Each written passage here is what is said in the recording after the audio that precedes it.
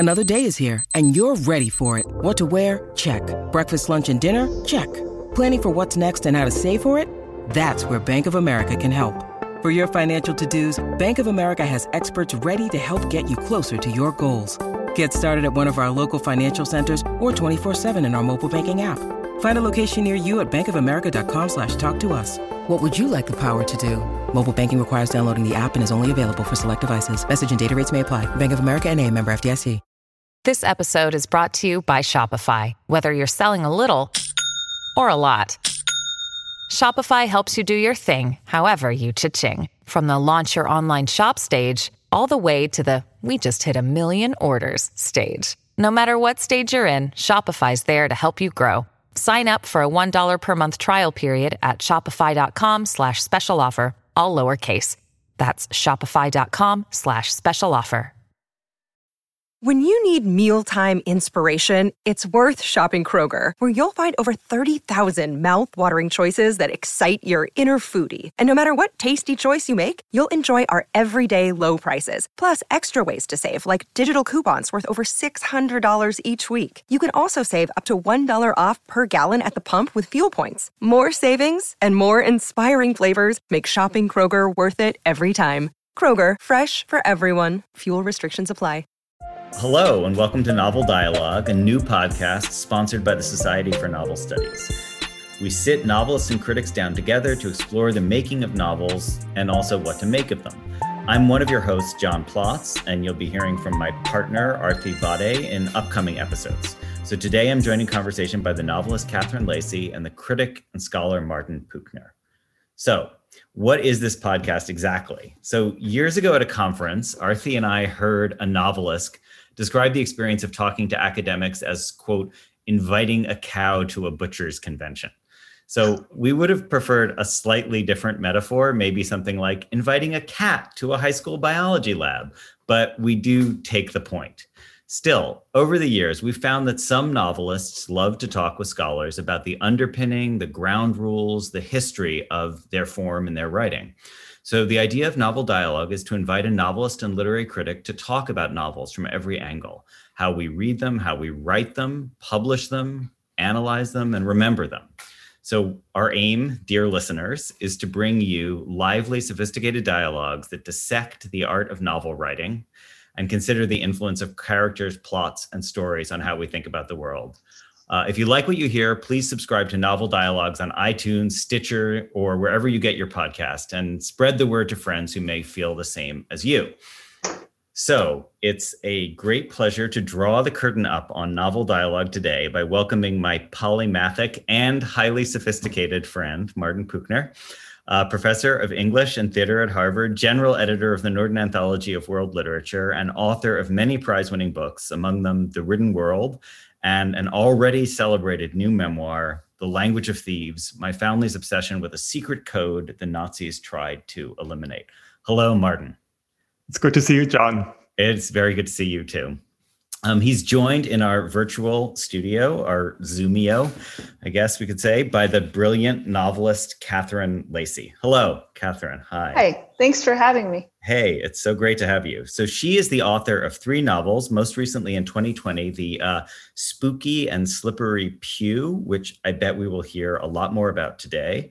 And her earlier works include The Art of the Affair, which is a 2018 collection of short stories. The Art of the Affair, and a 2018 collection of short stories called Certain American States. I love that title. And 2 novels, The Answers in 2017 and 2014's Nobody is Ever Missing, which I love both for its portrait of a mind on edge and because it tells the story of an American in distress decamping to New Zealand. So, reading that in 2020, all I could think was, take me with you. Yes, take me with you. So it's a real honor to have you both and a pleasure to declare the Novel Dialogue open. So over to you guys. Okay, great, John.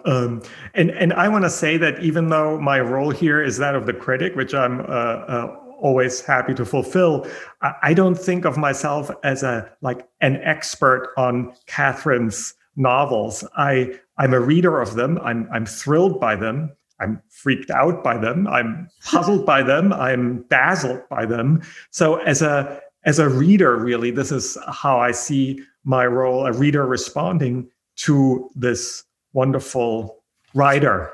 To start as a kind of my overarching response, or the response I most often have when I read you, is the sense that there is something, I don't know, feral about these fictions you write. Often characters who run away, including, as John just mentioned, to New Zealand. And that's, of course, a sign of someone really being in trouble. Or somehow dropping out of socialization, different layers of socialization being stripped away, some form of escape. Most prominently and fully, perhaps, in your most recent novel, Pew, but in Nobody's Ever Missing as well. So there is a kind of through line I see there. And then what I find fascinating as a reaction to that, you have people starting to help, people starting to assist these escapees in one way or another. And help often turns into compassion, or can, and then into almost a kind of need to re-socialize them in one way or another. Again, I'm primarily perhaps thinking of Pew. So this is just sort of a first reaction, Catherine, and I want to throw this at you and see what you do with it. Well, I really like this word feral to sort of describe like a through line through the work. And I would actually push against what you said earlier, that you don't feel like you're an expert. Well, I don't think nobody's necessarily an expert on anyone's work in some ways, because there's lots of different ways to read it. But I do think that you certainly are more an expert than I am, because it's the weirdest. It's strange how difficult it is to read and understand your own work. At least it has been for me, especially when I think I know what something is about, or I think I know, what a short story or a novel that I've already written maybe years before. I feel like, oh, I'm done with it. I know what that story was about, and inevitably I'm wrong about it. If I have to look back, or if somebody brings it up, I see it differently, and I realize that a reader has a very different relationship to the work than I do. And I think at first, that's maybe one of the things that feels really scary about writing, is that once you put it out there, somebody is going to interpret it, whether positively or negatively or weirdly or whatever. It feels kind of frightening. Like you want to be able to control what the reader is going to see in a work, but I think you can't. And like the longer I do stuff, the more I'm just like, people are going to have their interpretations of things, and none of them are valid or invalid necessarily. This is partially why I really like this word feral, and your sort of detecting a kind of rejection of sort of social norms as a dominant feature in all the books. And I had never really thought about that. And I feel like that's a better way to me to describe, I feel like there's been the through line that I've been told about the books is that they're about mental illness or depression or loneliness or something like this. And I think maybe certainly that's a part of a lot of books. I feel like it's sort of loneliness tends to be a subject of almost every novel, and in one frame or another at some point. But I always sort of felt like that was a kind of limited, or just a little bit not quite the right size of the interpretation. And I think just this word feral, just I to me, it's like clicking so many things in my head of, I feel like I see it I see it all over the place now. And so I really appreciate that. Great. It's very interesting to me, just to pursue this a little further, that you just mentioned as one of the misreadings or mistakes if someone gets a name wrong, because the names, again, I'm thinking primarily of Pew, where even the name is sort of stripped away, right? A nameless person in a way washes up in pews and in church pews, and then gets adopted, and then is called Pew because the need to have a name. So it's interesting to me that the name you think is a kind of hot button issue. Yeah, I've always sort of had a weird thing about names. I like renamed myself a couple times when I was a kid. Oh, And really? like I often have these like I mean, I've legally changed my name. Like I feel like I don't know, names, there's a lot of power in a name. And I think we naturally like recognize that, I think at a young age, like you want or don't want a nickname, or you do or don't like your middle name, or you don't want, there's some power in being named and sort of, or choosing a name. But I think in fiction in particular, there's also something kind of limiting about a name. And I found myself gravitating more and more towards like nameless narrators, or like sort of delaying the naming a character as long as I can, to the point where like even this novel that I'm finishing right now, the character doesn't have a name. I mean, she has to have a name like in the reality of the book somewhere, but it's never learned because it never really seemed relevant.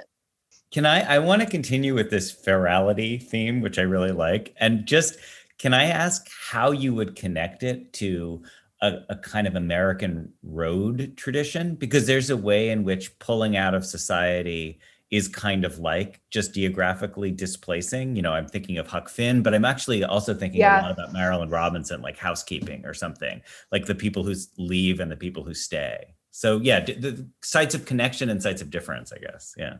I love housekeeping, but I hadn't read it until just a few years ago. But I think my dad read Huck Finn out loud to me like twice during my childhood. Like he would sit us all down and we had to like, be read to aloud at night. It is a kind of, in some ways we're three American, well, not totally American, but three Americans from different stripes, sort of trying to. Martin is a motorcycle riding American. He's a total American. Like a California motorcycle guy. But you were born in Germany. Yeah. I was born in Germany. Yes, I read the book. And I rode a motorcycle only very briefly and without a license. So I don't know whether that makes it more or less. That's American. Super American. More American. Yeah, trying to get away with something. But I mean, it's funny how, like, yeah, I think naturally, like that is when I read books from other cultures, other countries, you don't see that this trying to run away, this trying to do things by yourself, this sort of war between independence and interdependence is a kind of conflict we keep on playing out in a million different ways in America. And to the point where, like, to me, it just seems like, well, isn't that like a human problem? But it is maybe to some degree, but I think of course it is like it's a more American, it's like one of America's favorite problems. To, in a way, reconnect to the first topic we talked about, I was struck that there is a very keen spatial awareness that I feel runs through a lot of your work. Especially, I'm thinking especially of interior spaces, rooms, like, cat sitting for an ex-boyfriend, and what it feels like to re-inhabit that space that so well. Of course, in the pews themselves, what it's like to sleep in a pew and wake up when church service is going on. I feel that very vividly, even though, as you say, you don't just visualize a lot of characters, what they look like. I think you do visualize a lot the environment in which they find themselves. Right. I think I didn't necessarily consciously know this, and maybe I'm wrong about it, but I feel like part of why I tend to write fiction that is more kind of, like, I guess I want the reader to feel like they are looking at the space. Like, even if it's a third person narrator, I want them to feel like they're inhabiting the character rather than watching the character. I mean, there's, and maybe that'll change over time, or maybe like that is more or less true in different books or stories. But on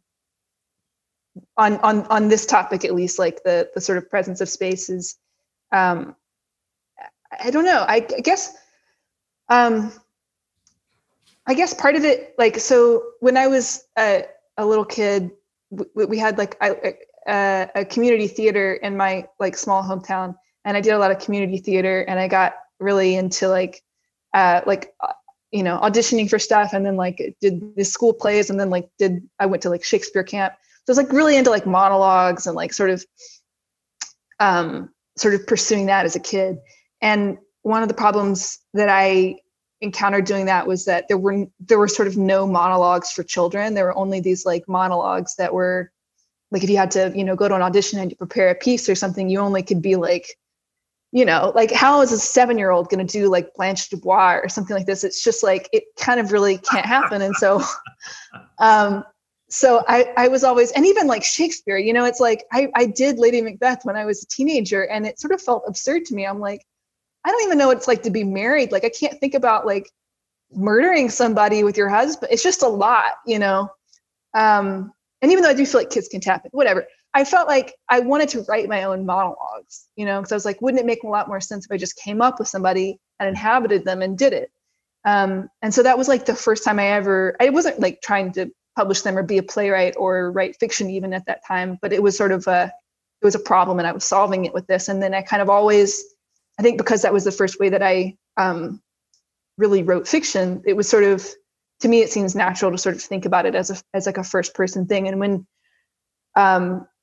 when you're like in a sort of first person fiction space, to me, at least, it makes the most sense. Like I have to know what I'm looking at all times. And I feel like every scene, every story, every book, I have to know what the spaces look like. And I spend a lot of time like thinking more about that than about anything else. Not because I really want to describe like, the exact couch or whatever. That's not important. But if I know what the space is, then I can sort of move around in it freely. It seemed to me not so much a question of precise description or something like that, but more a kind of interest in, as I keep coming back to that one short story, the cat sitting for the ex-boyfriend, and sort of what it feels like to inhabit the space with that has a certain kind of history, and then come back to it and all of that. Yeah, it sort of adjusts your body, like when you come home, there's a certain way that you move in your home that's very different than the way that you move at your friend's house or at the grocery store or wherever. Like we have sort of different postures and different ways of holding ourselves. And I think also partially because I have sort of gravitated towards first person narration on the whole. To me, like a syntax is a reflection of like what is happening bodily in the person speaking, whether they're speaking in your head or speaking out loud. It's the language is the representation of what's happening in the body, and so I need to really know like what that body feels like. And so the one way to like, I guess I come at it the other way. If I think about the space, then sort of the space creates the character, then the character creates the body, and the body creates the voice, rather than the other way out. That's a great description that totally resonates with my experience as a reader. Yeah. Great. And I think you mentioned to me that you traveled to Greece in part preparation of that, which put to mind the fact that we both met in Berlin a few years ago when we were riding there in this weird villa on the Wannsee. Right. You've lived in different places, and I feel like one can sort of get a sense of that in your work as well. What does writing in a particular location? What does that mean to you, or is that important at all? Oh, it's important on so many levels. I mean, I wrote my first book mainly in this like one cafe in this one spot, like this one chair at a specific time of day, like every like 5 days a week or something. And I mean, before that, I don't really know. I was just sort of, I think, I think space only really starts to matter like when I really have something going, it just like, I don't have like my little reading nook that like I have to, I have a little writing nook where I have to come here every day and do this or that. I'm not like precious about it. It becomes more, it's more like project specific, where like had to, or at least for me, I had to like trick my brain into sort of returning to the same space fictively when you're, because you're not in the same space.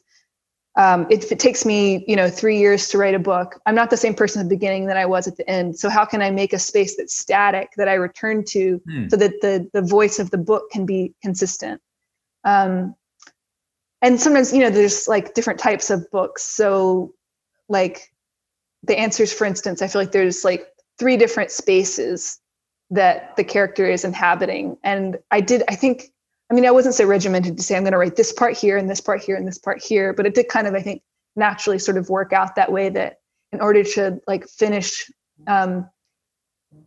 where the character is in this one part of the book, I had to sort of have a space that was consistent. But travel has been really important too. But part of that is just like collecting sets. If you think about a novel or a story sort of being a kind of play in your head at the beginning, at least, if I know what it's like now on this island in Greece, where like what it feels like to sort of walk through these little paths in between the little stucco houses on this island, and I just, even if I looked at pictures of it a million times, so I didn't know what it felt like to sort of navigate through those spaces, there's no way I would ever write anything in that space, in some ways it's so silly, because, you don't need to go to Berlin to write a novel set in Berlin. And I always thought, these stupid novelists are always like making up these trips they have to take and research, like, I have to go to Greece for research. It's like, no, you don't.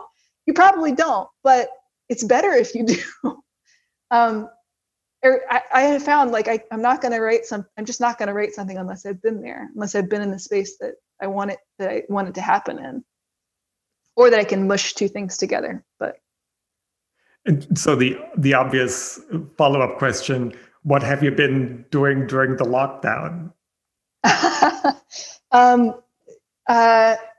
Just sitting here. I mean, thank goodness has it hampered this spatial plotting of the places of your writing? To some degree, yes, because I do like being able to physically relocate to like go to a space and sort of go to a mode. And now just being at home, I've never written at home for this long. I usually would use public spaces in one degree or another. But also, I'd also think that, whatever a writer, especially like a younger writer, thinks is necessary to them doing their work, whether it's, I have to have, it has to happen between these 2 hours, or it has to happen, I have to have this kind of pen or this kind of paper, or I only do longhand first, or I only write on the computer. Whatever you think, it's not true. None of these things that you have to have are ever really true. And so, I think, now I'm a person that just writes at home every morning from this hour to that hour. And I do have, this is the first time I've ever lived in somewhere that like I had a room that I didn't sleep in and make dinner in and live with another person in. So like there's enough space in this house for the first time ever that I can go upstairs or downstairs, this corner or that corner. And so I have found that I was doing like, it's hard for me to remember what was I doing, but I was doing one kind of work in this room that I'm talking to you from. And then when it was time to work on something different, I think it was a screenplay. When I was working on the screenplay, I was like, I just went to a different room so I didn't confuse the spaces. But it wasn't like I just naturally did it. It wasn't a premeditated thing. That's what I think cats do. Like when I watch a cat in a house, I think it's like, I've got important work to go do in the window. I better go over there. Yes. Well, my dog, he gets like a little dental treat every morning, and he takes it and he goes to the same spot on the rug where he doesn't really do anything else on that rug, just has the dental treat. And he works on that, and then it's time for him to move on. But so I think in Russia, isn't the place where the icon sits in an old Russian house called the Beautiful Corner? And I always think, with cats have a beautiful corner, and then they have a business corner, and it's just, that's the pandemic. Like, we're all house cats now. Everyone's a house cat, whether you want to be or not. Yeah. So you guys, as we sort of round the corner here, can I just ask a final sort of novel studies question, just to ask you both basically what fiction you're reading now, and how whether it's having any effect on how you think about novel writing, or the novel, I guess. I was like, I couldn't read fiction for a little while. I was having trouble with it. But then I went on this sprint like lately, and I just reread The Babysitter at Rest, which is it's like 5 or 6 stories, but it kind of works as a novel, but it kind of doesn't, by a writer named Jen George. I loved it. It's so weird. It's from this small press called the Dorothy Project, which does, I think it's like they do like maybe 10 books a year or something, and they're all women, and there's a lot of books in translation they do. And that one was really wonderful. And then also a book that's coming out, I think in January, called the Copenhagen Trilogy. And now I'm blanking on the woman's name. She's like a very important, I'm going to look it up. I'm sorry. No, it's okay. Maybe Martin, you can answer, and then I will bounce back with mine. I've been reading a lot, in the last half year. And John, I think on some other podcasts, we talked in the early days where I just pure escapism. I read a lot of P.G. Wodehouse, as I think other people did as well. Then I had, I caught up on Murakami, and that was another form of escapism. So I didn't go through a Boccaccio, Camus plague phase. I wanted to actually not think about plagues. Then I read Catherine Lacey. Oh, all right. Okay, then. Tove Ditlevsen is Ditlevinson. I don't know. Okay. Yeah. She's a very important mid-20th century great writer. Why am I blanking on the country? My brain is just short-circuiting. I'm sorry. Well, Copenhagen might be Danish. Yes.